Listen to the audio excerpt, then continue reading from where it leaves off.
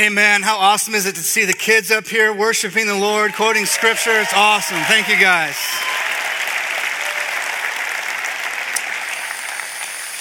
And welcome to all of you here at the Shea campus, over in the venue, over in the chapel. All of you guys over at Cactus, welcome. All of you at Northridge, I miss you guys. I wish I could be up there, but we're here today. I told the tech guys if they could stretch that middle screen a little bit to make me look thinner, that would be great for you guys up there, but it doesn't work live, so you guys are stuck with this one. That's all right. Well, my name's Kevin Ewell. I'm one of the pastors here at Scottsdale Bible Church, and just excited to be with you this morning as we celebrate this whole idea of being better together and this idea of unity and what that all looks like. And if you guys remember last week, Jamie kind of walked us through, he gave them all P words because he's a pastor, but 5 things that we're better together when we're united. You guys remember what they are? We're going to do a little test. Remember what they are? Here we go. We got purpose, we got prayer, power, perseverance, and presence, right? All of those we gain as an advantage of being united together. This whole idea of being better together. And so we're going to pick up that theme today as we talk about this idea of unity. And I was sitting there thinking about, okay, what's the best way to illustrate this? And I remembered this. My now 14-year-old son, who's far too cool to hang out with dad, back when he was a little guy, about 5 years old, he would wake up early every morning. Oh my gosh, would he wake up early. And so we had a little tradition. We would go downstairs and we'd snuggle up on the couch and we'd fire up the TV. Not the best tradition, but a tradition nonetheless, all right? And so we'd watch TV, just me and my son. We'd sit there, and there's only so much Blue's Clues and Dora the Explorer a dad can take. And so I learned that if I could get him hooked on animal shows, he would sit and just lock into these animal shows. So we'd watch Animal Planet. And this one particular morning, we're watching Animal Planet, and it's all about the Amazon rainforest, I think. But the whole first 15-minute segment is all about this scorpion rolling through the Amazon rainforest. And this thing is fighting off spiders like 3 times as big as it. It's killing lizards and eating them. It's grabbing grasshoppers in its pinchers and just toying with them and ripping them apart. I mean, it's just rolling through the Amazon. And right before it goes to a commercial break, some ominous music comes on, and the narrator comes on the screen and says, "But even the greatest bug has common enemy." And it cuts to a scene of an ant. Goes to commercial. I mute it. My little 5-year-old son's sitting there, and I go, "What are you thinking about, bud?" He says, "Dad, if you could be any bug in the world, what would you be?" And I thought, I don't know, son, what would you be? "I'd be a scorpion, Dad." Shocking, okay? Shocking, you'd be a scorpion. "How about you, Dad? What would you be?" "You know what I think I'd be, son? I think I'd be an ant." This little 5-year-old punk just starts talking trash like you would not believe to his dad. "Are you kidding me, Dad? If I would smoke you as a scorpion. I would grab you with my pinchers. I wouldn't even eat you. I would just throw you back and forth between my pinchers. Then I'd let you go and think you're getting away. And then I'd grab you again. I wouldn't even sting you for a while, Dad. I would just toy with you. But a scorpion would smoke an ant, Dad." I'm like, okay, just let this little 5-year-old run his mouth. Show comes back on. We unmute it. Scorpion's cruising along, comes up to a line of ants, and my son goes, "Watch this! You're gonna get smoked, Dad!" We proceed to watch for about the next 3 minutes. About 10 or 12 ants scurry in front of the scorpion to the point that he can't get a beat on any one of them. And so he's just doing this back and forth. And as he's doing this, 8 or 9 ants climb up on the back of the scorpion. And its tail is up, ready to go, but it can't get a lock on anybody. And these 8 or 9 ants get on the tail and just begin to stretch it out and peel it back. Then 8 or 9 more get up on one pincher and just stretch that pincher out this way. 8 or 9 more get on the other one and stretch it out this way until this thing is just sprawled out like this. Then these ants working together actually get up underneath the scorpion and pick it up off the ground. So now it has no traction, it's just moving its legs. And then my favorite part, 3 little ants climb up on the back, go back to the tail, and just pop that tail right off. Take it down into the hole. Then they get up on the right pincher and off it goes, carries it down into the hole. Same thing, left pincher, down it goes. Nothing left but a torso and some legs. These little ants come up and just trim off the legs, they fall to the ground, and they carry the torso of this scorpion down into the hole. And my son's just sitting there going, and I look at this little 5-year-old, and this is what I do. I just go, smells like smoke, because you just got smoked, sucker, right? I don't know where he gets it. But man, it was a great example to me of, man, when we unite together, when anything unites together, you know what, a single ant against a scorpion, yeah, it would get smoked. No shot, but you never see an ant alone. And ants are notorious for putting the interests of the rest of the colony ahead of their own and fighting together as a united family to protect their own, to protect what's important to them. So here's where we're gonna go. Here's the main kind of point of today. You give me a united family in the hands of an all-powerful God, it is world-changing. You give me a united family in the hands of an all-powerful God, there is no limit to what God can do with that. So the question is, as Scottsdale Bible Church, both at Shea, at Cactus, at Northridge, what are we gonna unite around? What are we gonna be united around? But I'm telling you right now, we unite together as a church in the hands of an all-powerful God, there is no limit to what God can do. I think Paul's gonna give us two things from the book of Philippians, two things that he's gonna say, here's what you wanna unite around something, church? Unite around this. So I'm gonna pray for us, and then we're gonna dive into our time in the Word. We're gonna be in Philippians chapter 1, but let me pray before we dive into the Word this morning. Father, thank you so much for this precious gift you've given us in the Word of God. God, I pray that we would handle it well. I pray that your Word would do what only your Word can do, and that is speak to our hearts. God, let it bypass any distractions. Let your Holy Spirit work in each and every one of us. And God, it's been my prayer, it will continue to be my prayer till you call me home, God, that you would unite your church around a common vision, a common mission, so that we can impact this world for your kingdom and for your gospel. So God, we ask that. We ask big things of you because you're a big God capable of doing big things. So unite us together and go before us, and you do what only you can do. Well, thank you in advance for what you're going to do, for the opportunity to be a part of your family. We love you. We pray all this in Jesus' name. Amen. So let me pick this up. It's Paul writing to the church of Philippi. We're going to be in chapter 1. Look at verse 27 and following. We're going to go through chapter 2, verse 4. But let me just read this first part to you. It says this: only let your manner of life be worthy of the gospel of Christ, so that whether I come to see you or am absent, I may hear of you that you are standing firm in one spirit, with one mind, striving side by side for the faith of the gospel, and not frightened in anything by your opponents. This is a clear sign to them of their destruction, but of your salvation, and that from God. For it has been granted to you that for the sake of Christ, you should not only believe in him, but also suffer for his sake, engaged in the same conflict that you saw that I had and now hear that I still have. So let's go back and pick this apart.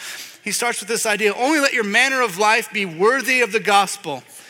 If you're reading the Word of God, when you come to a phrase that says, live your life in a manner worthy of the gospel, that should pique our interest. It should engage our mind a little bit. Look, I long to live a life worthy of the gospel. I want to live a life worthy of the gospel. Some of you guys been around long enough to remember our former pastor. He used to get up here every week, and whatever he preached on, he would close every service with what statement? Walk worthy. Walk worthy. Live your life in such a way that it's living a life worthy of the gospel. And so what does that look like? What does it look like to live a manner of life worthy of the gospel of Christ? Well, according to Paul and the Holy Spirit, here's what he says: whether I come to see you, I may hear that you are standing firm, hear this, in one spirit, with one mind, striving side by side for the faith of the gospel. That sounds like unity to me. Be of one mind, be of one spirit, striving, fighting side by side for the faith of the gospel. Here's what we need to understand first and foremost. The gospel is the one thing that unites all of us together.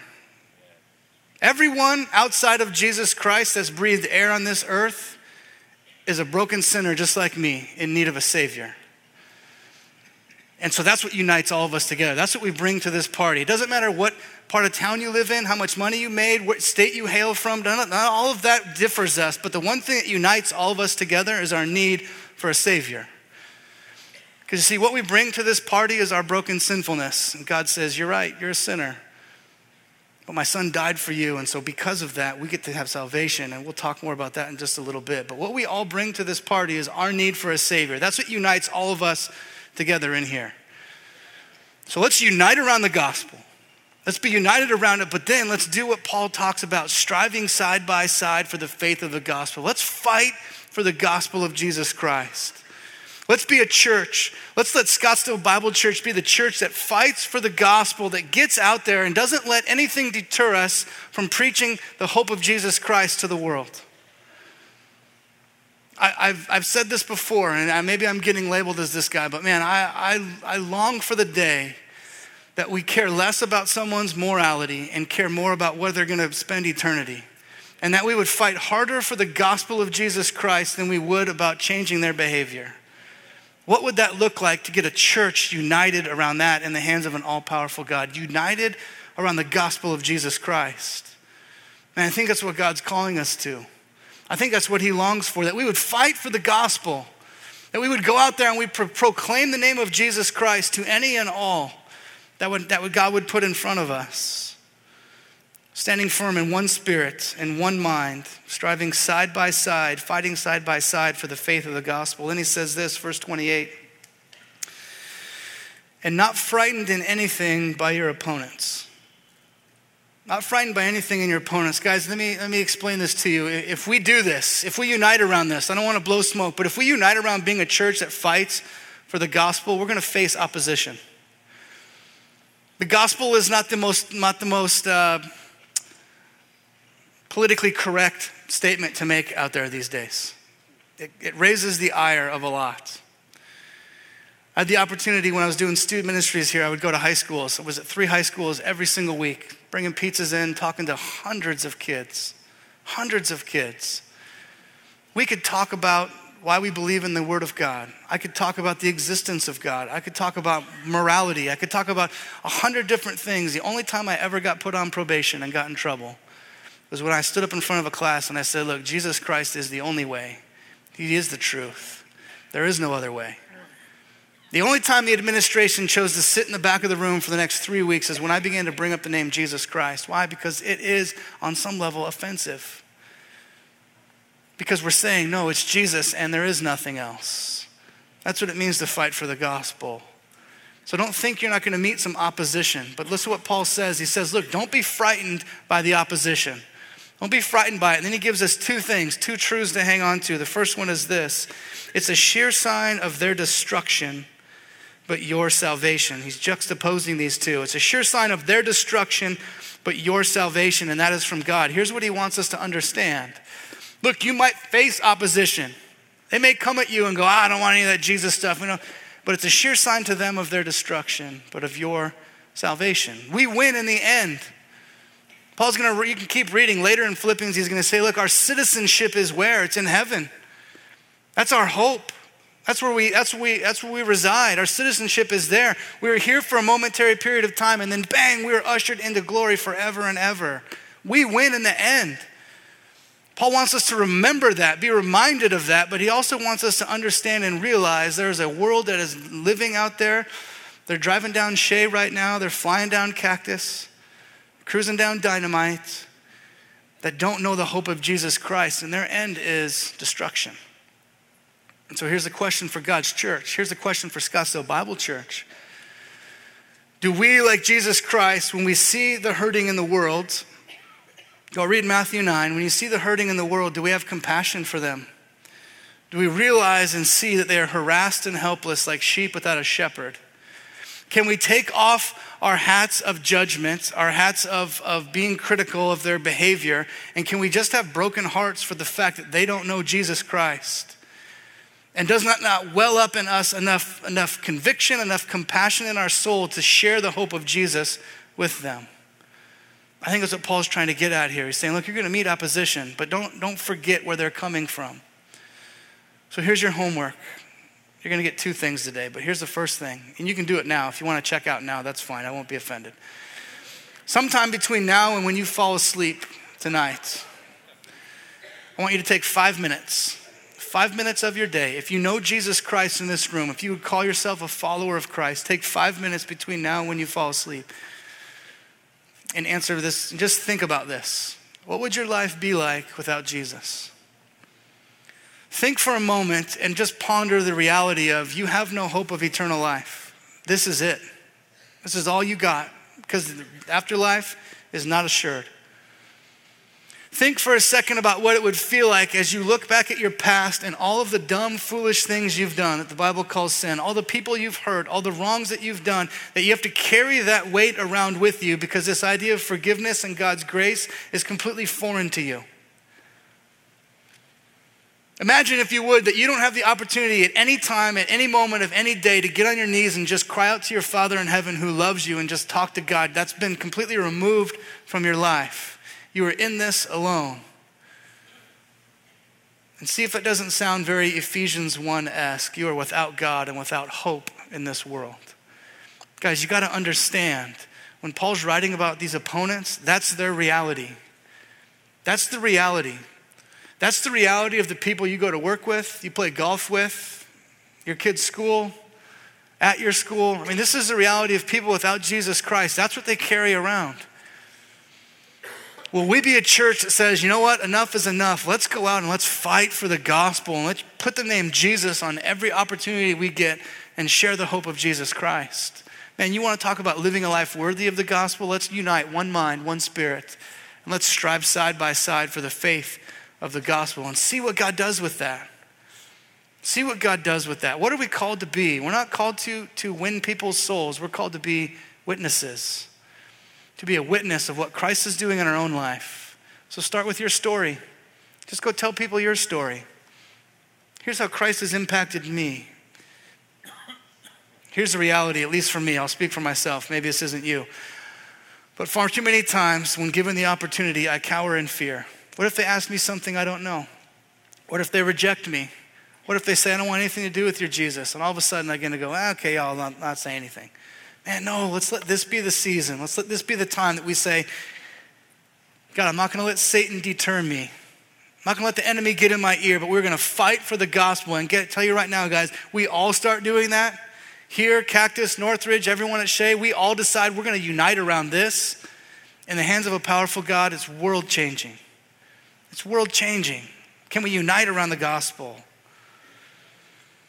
He's going to give us our second thing here in chapter 2, verse 1. It says this, so if there's any encouragement in Christ, any comfort from love, any participation in the Spirit, any affection and sympathy. This is Paul going over and beyond and above this idea of, look, if the gospel means anything to you, if it has any impact on your soul, if the gospel, if it affects you at all, then make my joy complete. And the my is both Paul's and inspired by the Holy Spirit. I think we can infer it's God's joy as well.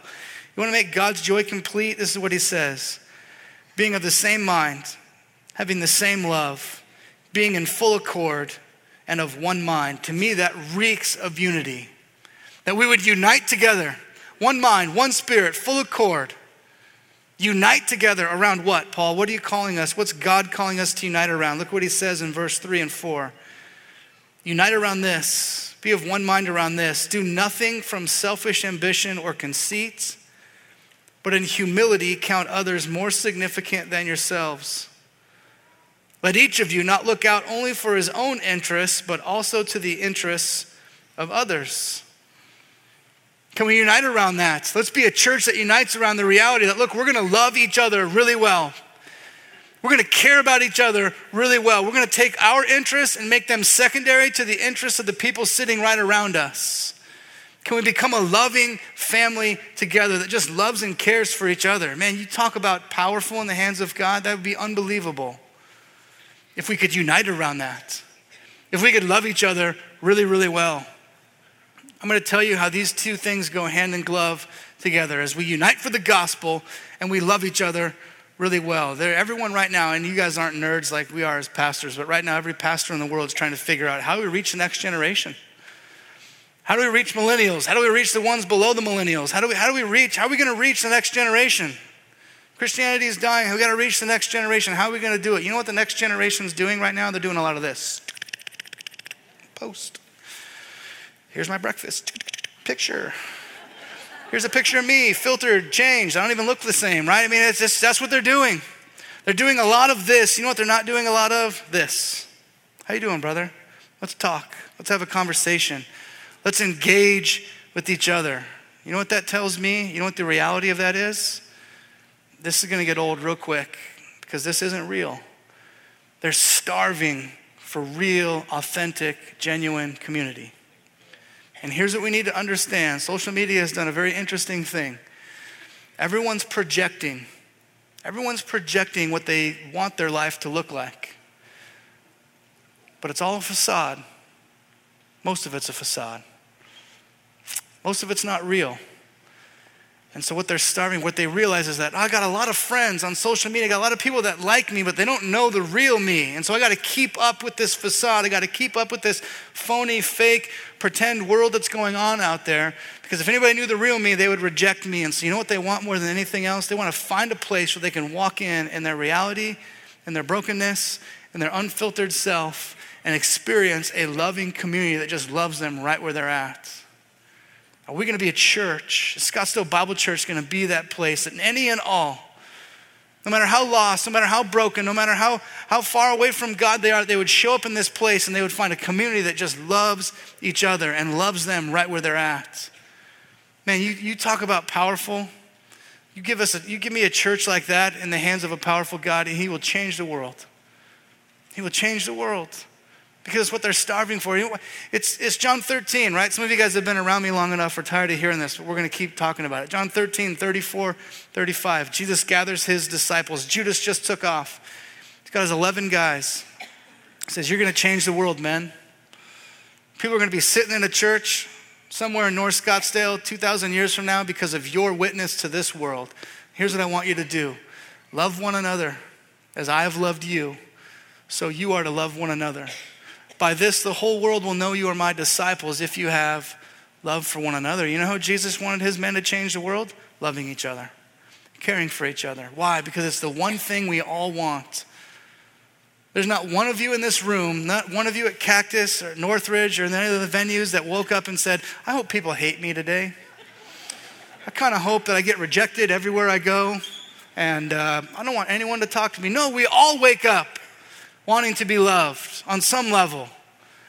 So Jesus says, look, give them what they want more than anything else. Love them right where they're at. You know what we dream about as pastors? I'm sure Jamie's the same. I know Rick is. You know what I dream about at night when I can't sleep? It's a little weird. We're kind of nerdy this way. But you know what I dream about?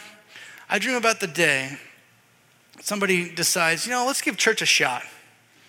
We've tried kind of everything else. Nothing's really working. Let's just try church out. And they pull into our campus.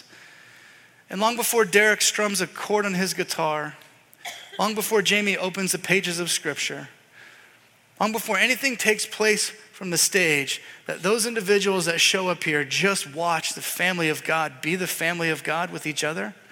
And they sit there and they look and they go, I don't know what these people have, but I want it. I want to be a part of what they have. And then all of a sudden, they realize, you know what we have? We have Jesus. And the gospel message rings out long before it's shared from up front, but it's impacted by the lives of the people right around them. Man, you do that. We do that as a church. World changing. Culture changing. Life changing for individuals. Will we be a church that unites around that? Now get this takes risk. Okay, this takes risk. I'm gonna give you your second round of homework. Okay, take your 5 minutes. Your 5 minutes are up if you already started, so tune back in. 5 minutes sometime, but if you already did it, now you're gonna look at here's the other thing. When service is quote unquote over, when the campus pastor gets up and says amen, God bless, have a great week, from now until Easter, I don't know what that is, I think it's 7, maybe 8 weeks. Can we as a church, here, Cactus, Northridge, Venue, Chapel, wherever you're at on campus, that you would say, for the next 10 minutes, we're not gonna go out to our car, we're not gonna think about breakfast, we're going to take 10 minutes after every single service, and we're going to get to know the people sitting right around us. Here's the reality. You guys are creatures of habit. Most of you are sitting in the same seat you've sat in for the last 6 months, if not longer, and the same people sitting next to you are the same people. So guess what? You start to get to know the people right around you. You're probably going to see them next week and the week after that, and all of a sudden you begin to become a family together. And this thing begins to grow as we get real together and we love each other right where we're at. Can we commit to that? I'm telling you right now, you do that, people are going to take notice. Man, what is with this place? They just love each other. It's unbelievable. You got to come see this because we love each other right where we're at. Let me give you 4 questions for you introverts that are a little intimidated already going, okay, I'm going to get out of here. Let me give you 4 questions, okay? Real simple. Ask them what their name is. Tell me your name. What do you do for work? Or what did you do for work? Give me a little snapshot of your life story. How about this one? How can I pray for you? Ooh, how can I pray for you? And maybe this one. How long have you been coming to SBC? How long has Scottsdale Bible Church been a community for you? 4 simple, easy questions that might begin to unite us together as a family, might begin to break us down, because there are some people that come, sit, listen, and leave, and they go, man, I'm part of this huge church, but I know no one. Let's never let that be said anymore. Let's be the ones that unite together, that rally together. It takes risk. It's going to take some of you right now are already thinking, I ain't doing that. Try it, okay? Try it. Maybe just this week. You don't have to commit till Easter, but at least this week, try it. Just to see what it does, because you know what you're going to find? You're going to find a person on the other side that needs Jesus just as much as you do, that might be able to love you right where you're at, might be able to speak some encouraging words over you, and all of a sudden you become united with another person, and something incredible begins to take place. The family begins to come together. We begin to love each other really well, and we begin to live a life worthy of the gospel as we unite around the gospel of Jesus Christ. And we unite around loving each other. Man, imagine that. Envision it. What would it look like if Scottsdale Bible Church chose these 2 things to unite around? You've heard them said a number of different ways, but getting real and then getting out there. And if you want to get God, I put some other scripture in your notes there. Go look at those throughout this week, just in your own time with the Word. See if you don't pick up on a common theme, this idea of unity, be united, love each other, forgive each other. It's Jesus' high priestly prayer, right? That we would be one as he is one. Let's unite together. Let's not let anybody leave this place without being loved and encouraged. And Hebrews 10, right? Spurring one another on towards love and good deeds. That's going to take some effort. It can't be Neil up front doing it for everybody. He can get a lot because he's Neil. Same thing over at Rustin can get a lot of different people. Ray loves a lot of people in the chapel. Rick is all over the place. They can't just be the campus pastor's role. It's got to be us deciding, you know what? No, we're going to put our own interests aside. I know you're hungry, but you got some time. Okay? We got some time. You can do this. Look not only to your own interests, but also to the interests of others. Here's where I want to close. We've talked a lot about this thing called the gospel. We've sung songs about the name of Jesus. There's power in the name of Jesus. We've sung songs about we believe. We've covered the gamut and used this name Jesus a lot, and we've used this phrase, the gospel, a lot. I would be remiss if I didn't share the hope of Jesus Christ with some of you in here, because you're sitting here going, man, what is this gospel you talk about? What is this hope you speak of? So I want to close with the gospel, but before I do that, I want to say this. Your campus pastors are going to come forward. They're going to give you an opportunity to give towards this Better Together campaign. And I will take full responsibility for dropping the ball last week, in my opinion. It's my fault. We made a video. Some of you guys saw it, sharing all the things we want to do. Look at our new playground, and look at our new stage, and look at this. And we're going to build a new 2-story family center at Cactus, and look at all this stuff. Make no mistake about it, guys. You're not giving to stuff. You're not. You're giving to the gospel of Jesus Christ and what those things represent. If Rick gets his family center over there, that's going to be a place where people get to hear about the hope of Jesus Christ. It's where the family of God gets to gather together and be the family of God with each other and to love each other really well. It's not about the stuff. It's about the message that's going to go forth, and it's about the community that's going to take place. That's what we're giving towards. Can you get behind that? Can we be a church that would rally around that, unite around that? Let me read to you. It's not on your screen, so just listen where you're at. Chapter 2, verses 5 through 8. This is how Paul concludes this section. He says, "Have this mind among yourselves, which is yours in Christ Jesus, who though he, Jesus Christ, was in the form of God, did not count equality with God a thing to be grasped. But he, being Jesus, emptied himself, taking the form of a servant Being born in the likeness of men and being found in human form, catch this, he humbled himself by becoming obedient to death, even death on a cross. Therefore, God has highly exalted him and bestowed on him the name that is above every name, so that at the name of Jesus, every knee should bow in heaven and on earth and under the earth, and every tongue confess that Jesus Christ is Lord, to the glory of God the Father. Here's what all of you guys need to know, and some of you guys know this already, but there's some of you in here that need to hear this maybe for the first time. You know what we have in common? We're sinners. You can call it whatever you want. Mistakes, bad decisions, miscues, whatever you want to call it, that's fine. The Bible calls it sin. The Bible says the wages of sin is death. That means this, you and I, we've got a price to pay. It's death, either our own or Jesus Christ's. See, what Paul just got done talking about is saying God came to earth in the form of Jesus Christ. He lived a sinless life. At the end of his life, he found himself in a garden with a choice to make. Go be with his heavenly Father, or to lay down his life for the sins of the world. He made his choice. They nailed him to a cross, and he died a horrible death so that you and I could be forgiven if we so choose. If we so choose to put our faith in Jesus Christ and experience the love of God in a way that you can't without Jesus. And so if you're here this morning at any of our campuses, any of our venues, and you're sitting there and you say, man, I've never experienced this hope, never experienced this forgiveness, and you'd like to this morning for the very first time, I'm going to pray a prayer in just a moment. You just pray it quietly right where you're at. I'm going to pray for the rest of us as well. We're not going to call you forward. We're not going to have you stand up or do anything. It's just between you and the Lord. But if you want to put your faith in Christ for the very first time, I'm going to have you pray this prayer. Because we are a church that's going to unite around the gospel. And we want you to hear the gospel of Jesus Christ. We want you to experience all that there is to experience with your Heavenly Father, but as well as with the community right around you as you get to love each other really well. So let me pray for us, and then we'll have the campus pastors come forward and conclude our time. If you want to pray this prayer silently where you're at for the very first time, just pray this. God, thank you so much for loving me. God, I admit this morning that I am not perfect. I've made mistakes.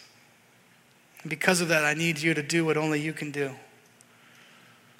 So God, this morning, right now, I'm trusting in the fact that your son was who he said he was. God, that he died in my place, that he rose from the dead. And because of that, God, I can be forgiven.